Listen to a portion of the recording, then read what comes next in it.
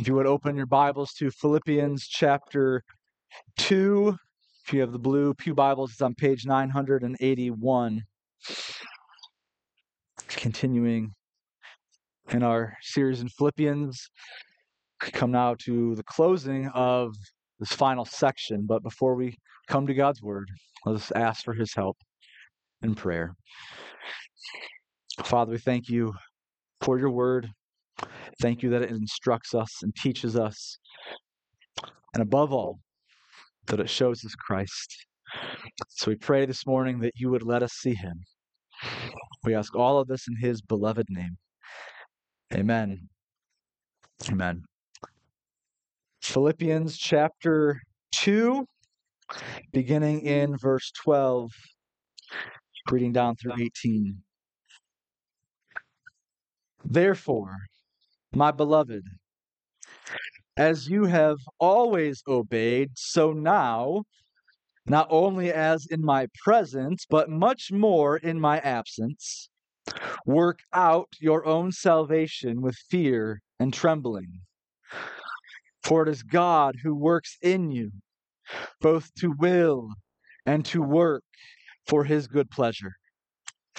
Do all things without grumbling or disputing, that you may be blameless and innocent, children of God without blemish, in the midst of a crooked and twisted generation, among whom you shine as lights in the world, holding fast to the word of life, so that in the day of Christ I may be proud that I did not run in vain or labor in vain. Even if I am to be poured out as a drink offering upon the sacrificial offering of your faith, I am glad and rejoice with you all. Likewise, you also should be glad and rejoice with me. This is the word of our Lord. Thanks be to God, for it is perfect. Now, as we think about God's word, most of us intuitively understand that as God speaks, there are a lot of rules and commands that he gives to us that we are to live by. 613 Old Testament commands, summed up by the 10 commandments that we all know well. Those 10 commandments summed up by the two greatest commandments, to love the Lord your God and to love your neighbor. Jesus tells us that he did not come to abolish that law, but to fulfill it. He told his disciples in the Great Commission to make disciples, to teach them to obey all that I have commanded you. The New Testament is full of instructions for how the church ought to live.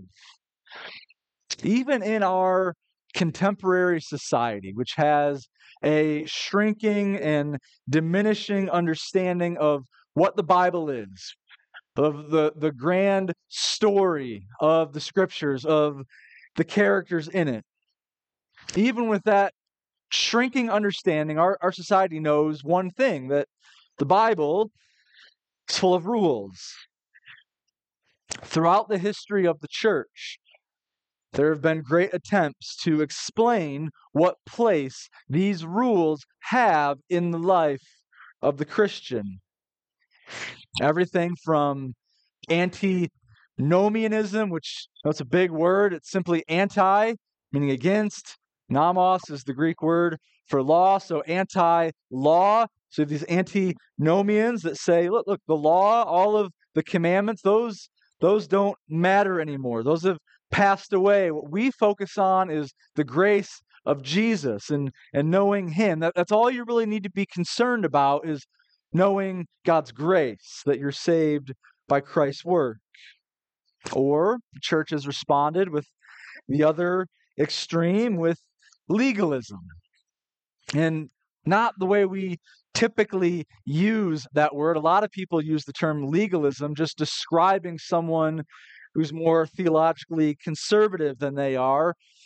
You say, oh, you think I need to believe in the inerrancy of Scripture? You're such a legalist about that. That's not what legalism properly understood means. No, legalism means that you are trusting in your obedience to Christ to be the means by which you are saved. Legalism says that you do enough good deeds that adds to your merit, that adds to your account until you get enough good points to get into heaven. Those are the two extremes at which the church has attempted to understand God's law. But taking obedience seriously is not legalistic. And we understand that the Bible tells us that we need to take obedience seriously. What is legalistic is thinking that your obedience earns your salvation. That is legalism. We want to guard against that, but we don't guard against it with antinomianism and thinking you don't talk about the law at all. See, that it seems that within the church that in order to combat one extreme, we tend to try to approach it with the other. Oh, you're too much of a legalist? Well, you need to chill out. Oh, you're a rotten sinner? Well, then you need to start obeying God so that He'll love you. That's sort of our default operating position when it comes to those two extremes. There's a third way, and I love how Sinclair Ferguson puts it in his book, The Whole Christ. He says that antinomianism on one hand and legalism on the other are not so much antithetical to each other as they are both antithetical to grace. This is why Scripture never prescribes one as the antidote for the other. Rather, grace, God's grace in Christ, in our union with Christ, grace is the antidote to both. You want to combat the legalist who's trying to earn his way to heaven, but you remind them that they're saved by grace. You want to combat someone who doesn't think that how they live really matters, you remind them that they are saved by grace. And it is that very grace-centric way of thinking that is displayed here in Philippians chapter 2.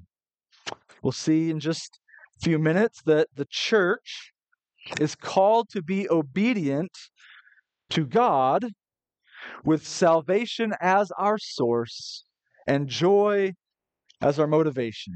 That is our outline for this morning. Now, as we walk through that, I want to try to explain what I mean by that. And undoubtedly, we dive in, verse 12, probably given many of you a theological headache. Think, what does Paul mean? Work out your salvation. Now, I'm going to deal with the relationship between works and salvation in a moment, but I think in order to understand what Paul means, it's going to be helpful to again look at the broader context and what he's talking about. And first, we want to understand that when he says, work out your salvation, this is just another way of him describing Christian obedience.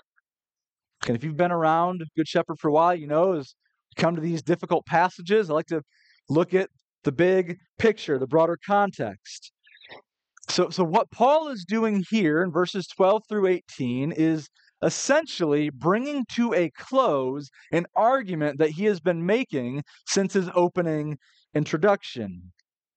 Every verse in this passage, and probably every clause in this passage, has a corresponding verse or clause that goes along with it in the previous chapters.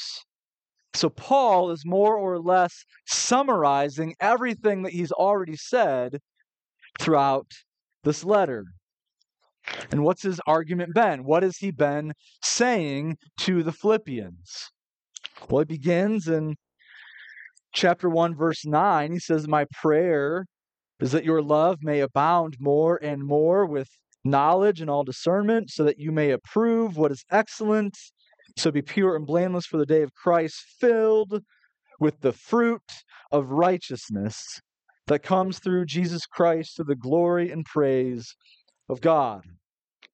Now, as we've read on throughout this letter, we saw that the main application of this filling of righteousness that had a lot to do with the disagreements and the quarreling that was beginning to happen within the church at Philippi. There's divisions arising among the believers, and so Paul is trying to address those divisions. And we don't know the exact nature of those disagreements, but I suspect that whatever the division was, it's emerging as a result of the increased persecution that the church is facing and how the church ought to deal with that persecution, how they ought to respond to the increased hostility. It's a pressure today that we probably know a little bit about. There are debates within the broader church of how do we respond to increased hostility towards the gospel. And so Paul is writing to them to help them make sense of the persecution they're experiencing and how to think about it and how to respond to it. And there's three trains of thought that he gives that are meant to direct the way they think, to help them pursue the obedience that he's calling them to.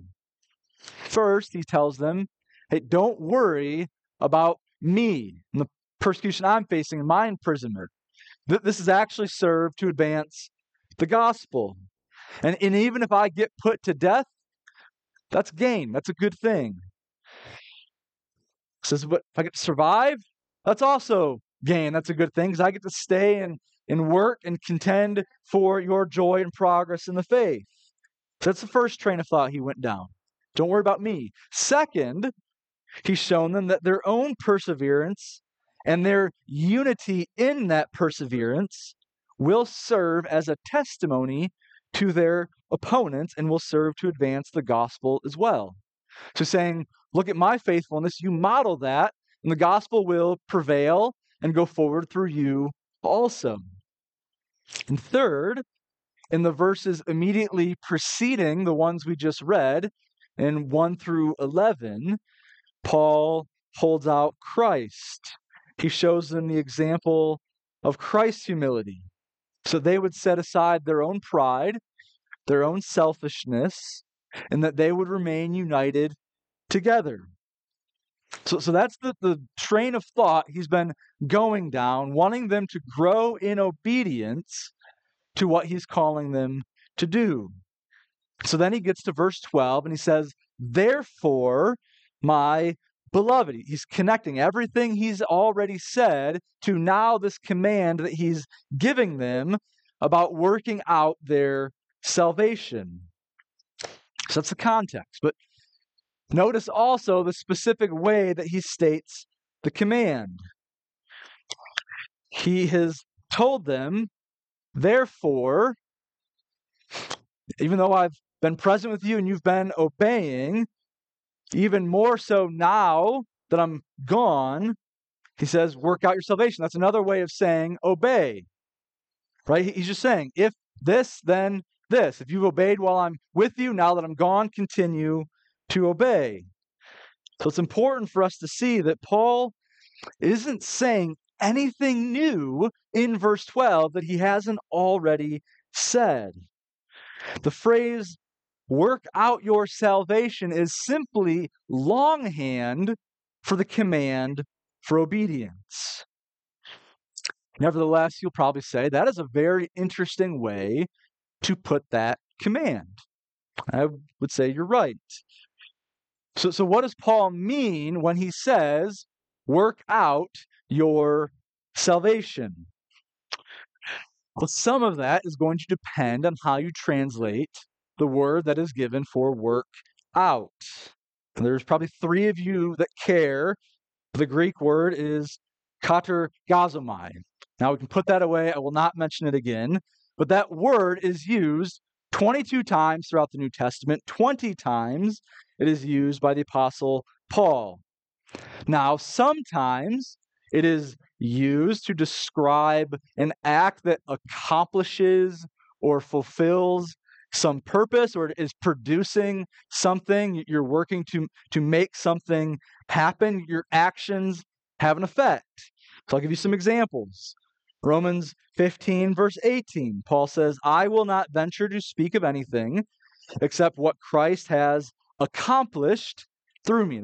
Accomplished. It's doing something. Or Romans 5, verse 3, we rejoice in our sufferings, knowing that suffering produces endurance.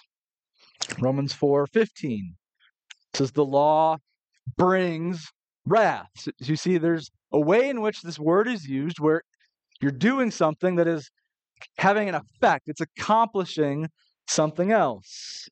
So about 9 times in the New Testament, the Bible uses this word in this way.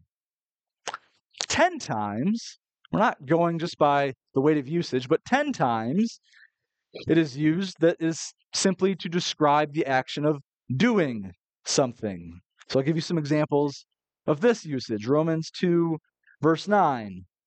Paul says, there will be tribulation and distress for every human being who does evil. Does. Romans 7:15, Paul says, I do not understand my own actions. So that word actions, and all throughout Romans 7 where Paul talks about doing, it's usually this word here. Or 1 Corinthians chapter 5, verse 3, Paul says, I have already pronounced judgment on the one who did such a thing. So there's not an action necessarily having an effect. It's just talking about doing an action. So the question for us this morning is Paul calling us to obey in order to accomplish our salvation, or are we obeying and doing our salvation that has already been accomplished for us? Now, I hope you can understand the difference. It's really a question of saying, what role do we have in the production of our salvation? In the first instance, it's our good works that produce salvation. You work, and the effect is that your salvation comes out of that. The second option is that our salvation that God has given to us becomes the source of our good works. Now, there are some evangelical scholars who think the word is more of the first usage. And they say when here Paul talks about working out your salvation, the salvation that he has in mind is more of a corporate, communal salvation of the body. He's directing this to an individual church, and he's telling the church itself corporately to work out their salvation, and their salvation means more of a communal blessing, that there's a well-being amongst the people because they're living in unity. So there's a number of scholars that take that approach. There's some weight to that, but what I find difficult about that interpretation is that Paul never uses the word salvation to mean a corporate blessing.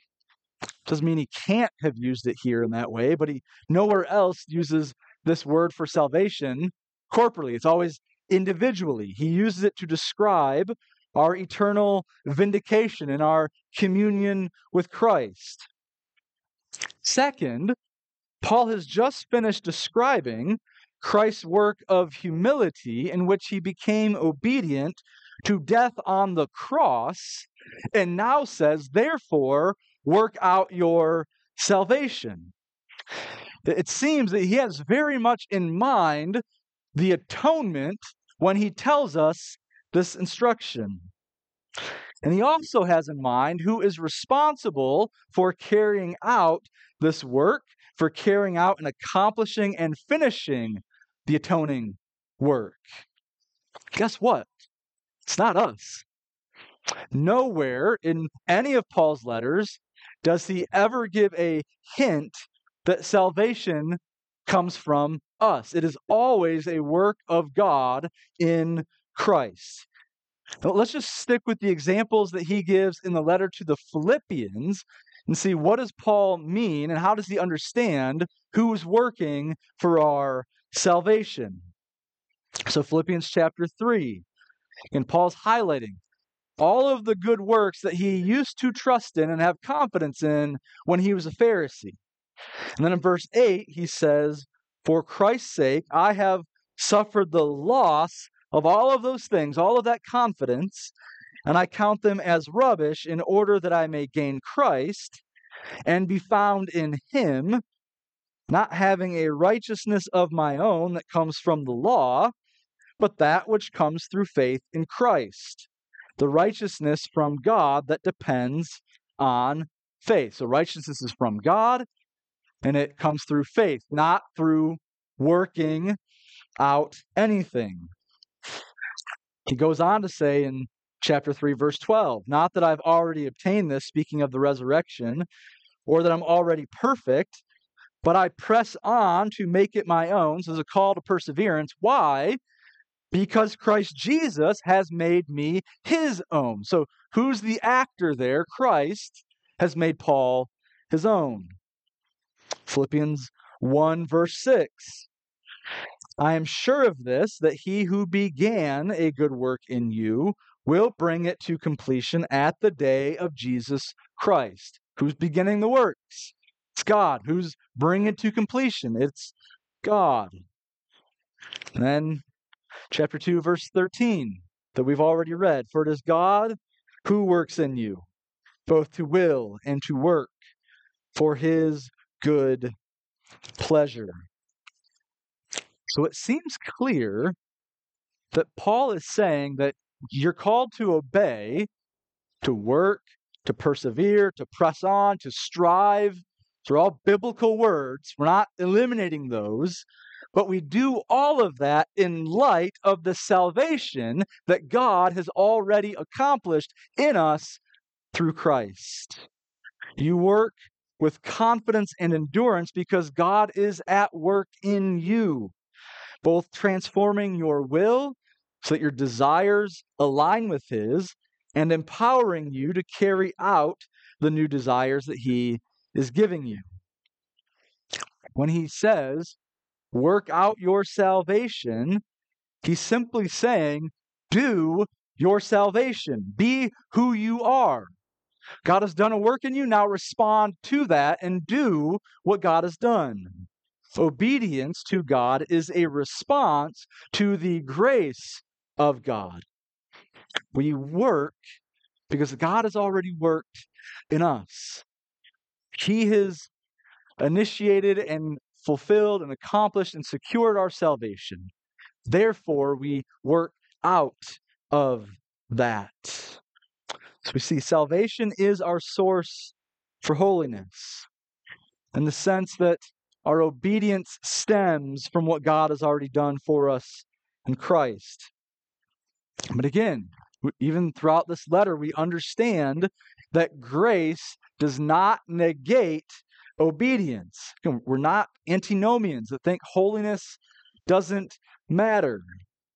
See, we recognize the awesome wonder that it is to have God Almighty dwelling in us, working in us to produce good fruit. This is why Paul qualifies his statement that you work out your salvation with fear and trembling. We don't take this reality lightly. We should possess an awe and a wonder and be struck silent sometimes at the miracle of our salvation that God has wrought in us. And we respond with thanksgiving and with faithfulness. That's the argument that Paul is making.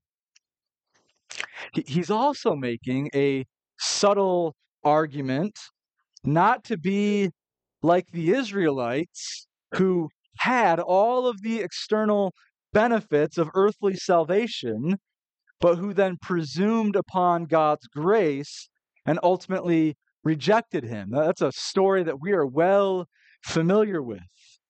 All of the language that Paul uses in verses 14 and 15 are echoing the story of Israel, who you well know. They're rescued by God, and he calls them to walk blamelessly before him. That they're rescued out of slavery in Egypt, and as they make their way into the wilderness, they begin to grumble as they head through the desert. Think, after all of their disobedience, all of their grumbling, all of their murmuring and subsequent faithlessness, Moses describes them as a crooked and twisted generation. So Paul's saying, you know that story, Philippians, and I want the exact opposite for you. That you would experience your own release from bondage to sin, and that you would follow the Lord, that you'll love him, that you will worship him, that you will respond in faithfulness, that you'll put away your idols of pride and selfishness, and that you would live like Christ. That's what Paul is calling them to. Not to be like the Israelites who received this grace and rejected it, that they would receive this grace and respond to it. And Paul borrows from Daniel 12, which says that those who are wise shall shine like the lights of the sky above, and those who turn many to righteousness like the stars forever and ever. Just as Daniel is reminding the Israelites about the last days and the reward for those who remain faithful to God, Paul is looking ahead to the coming of Christ to encourage the Philippians that they would continue their pursuit of holiness as well, that they would not be like the surrounding culture and dive back into darkness, but that they would actually let their light shine into that darkness. Once again, as Paul calls them to be these shining lights, we can't help but see the theme that has been on his mind throughout this letter, the theme of the gospel and salvation of the lost. He sees the holiness of the Philippians not just as a response to God, but also as a means of leading unbelievers to Christ as well. The more the church looks like Christ, the more she will shine into the dark world. See, God's holy ones stand as a marker in the darkness to lead the way home to a lost culture. So we hear this phrase that Paul uses, stars in the sky. And we think of, oh yeah, stars. I know about stars. I go out in the night and there's something pretty to look up at. But to the ancient Greeks, the moon and the stars were much more than something to fill them with awe and wonder. They were a source of comfort. They were a source of guidance.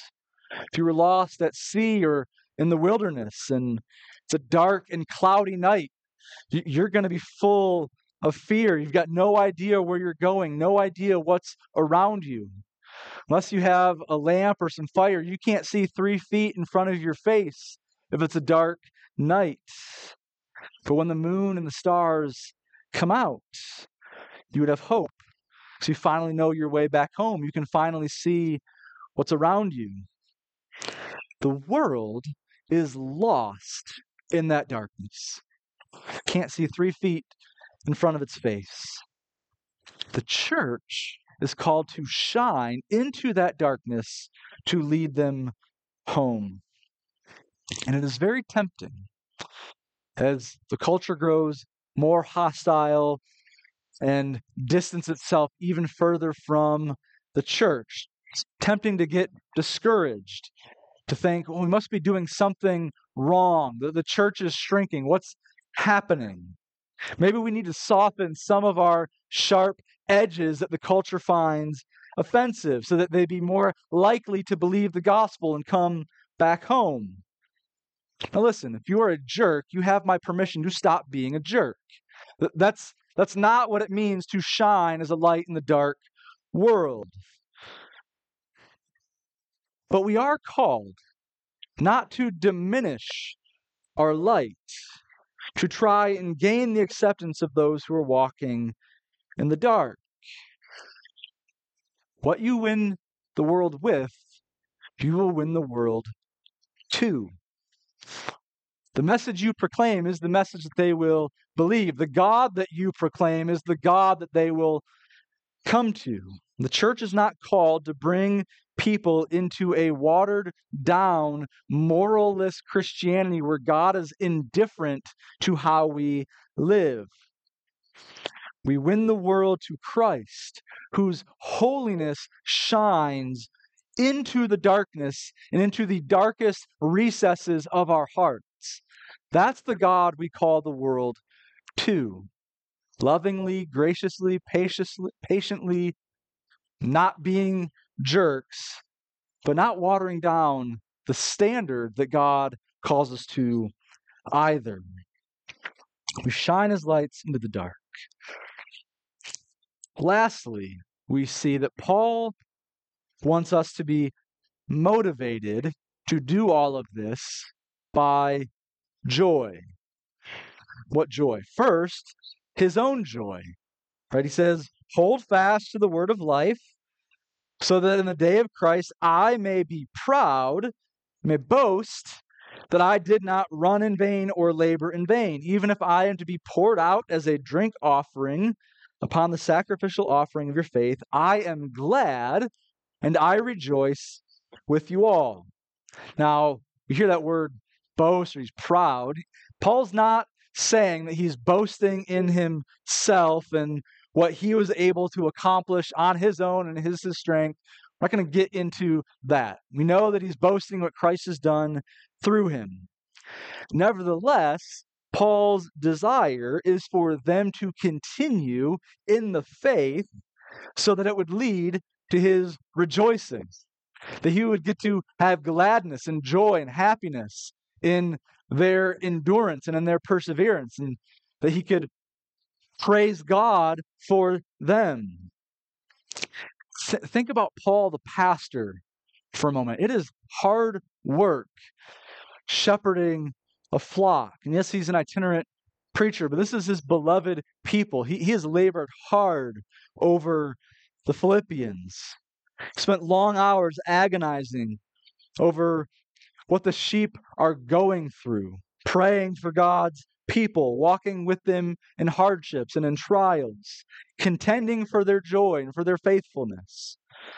Paul uses these images to express the great effort that he has expelled on their behalf. He uses the image of running a race, and it's running to the point of exhaustion and that you're about to pass out, or of a farmer just laboring tirelessly day after day after day.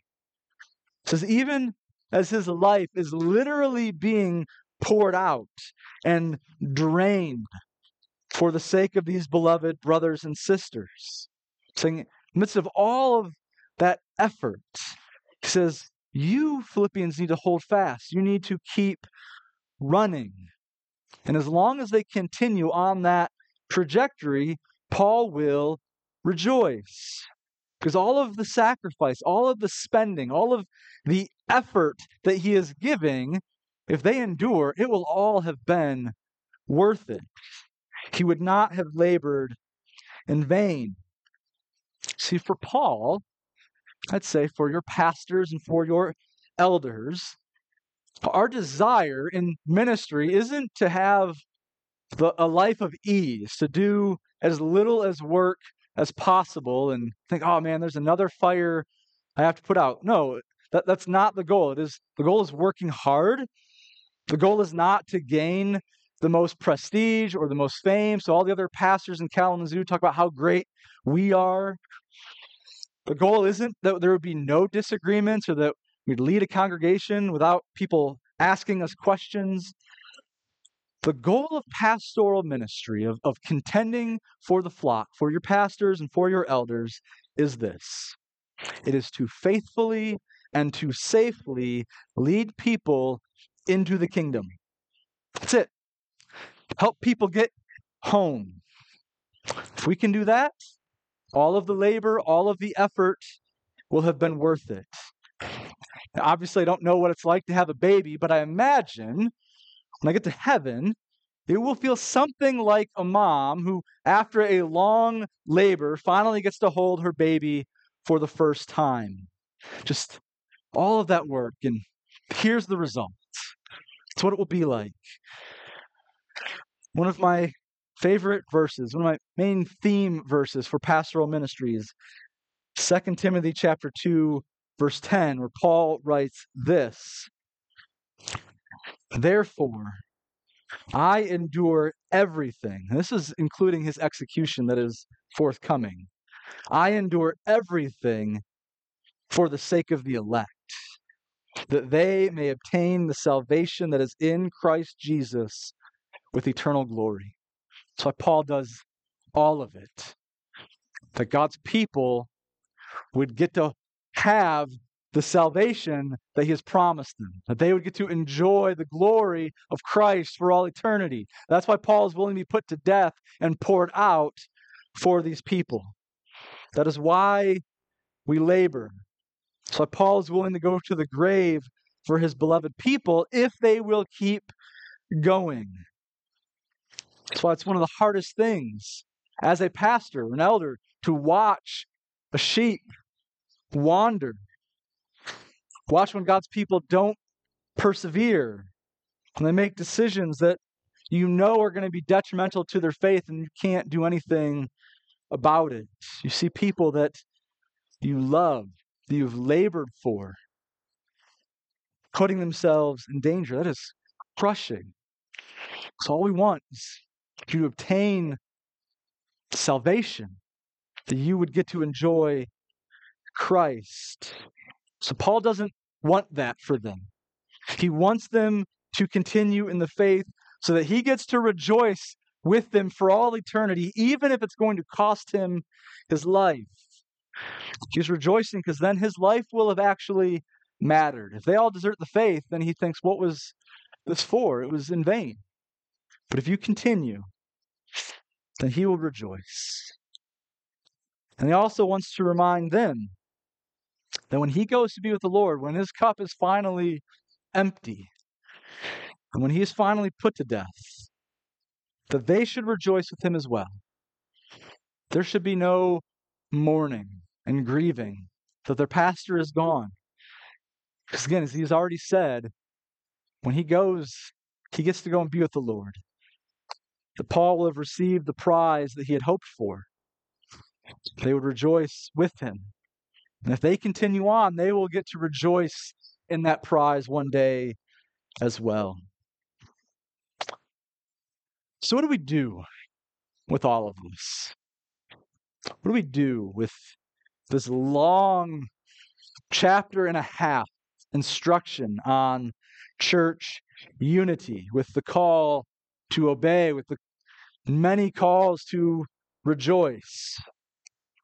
Maybe we feel guilty that we're not doing the best we can, and maybe we'll be motivated for about 7 minutes after church ends and then kind of slide back into our old habits. Maybe we'll just try a little harder next time. How do we actually grow in conformity to this command? How do we get more shiny as we shine in the darkness? How do we will and work for God's good pleasure? How do we do that? We do it by going to the gospel. Again, Paul wants their love to abound more and more and more. How? By them being filled with the knowledge and discernment of God's grace. He wants them to live worthy lives. How? Well, those lives are going to reflect the gospel of grace. He wants them to love and serve one another by remembering the way that Christ humbled himself in love and service to them. Again, over and over throughout this letter, Paul is showing you how. If you want to grow in holiness, it starts with growth in the knowledge, and not just mental knowledge. Okay, yeah, I remember that verse. I know what it says, what it means, but to know and to experience, to have the knowledge sink into your hearts and know God's grace to you. That is the antidote for every disease of sin. If you want to do your salvation, as Paul tells us, you have to know the greatness of your salvation. You have to know that every one of your sins has been washed clean. You know that you have been adopted as children of God. You know that nothing can remove you from his family. You know that he is always expressing the fullness, the fullest sense of his love and affection towards you. And you know that all of that has been secured by Christ for all time. You know it, you savor it, you let it sink into your heart so that it actually grows your affections, and that's what leads you to obedience. You obey God because you believe that your salvation has been accomplished. And you obey God because you are looking forward to the everlasting joy that is with him.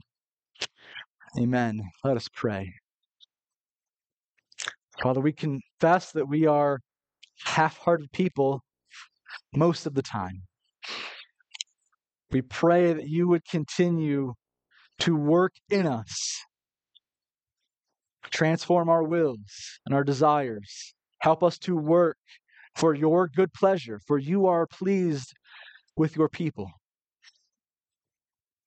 Oh, we need your help, but you have given us what we need for this task in the gospel. So would you let your people know it better, cling to it more closely? Amen.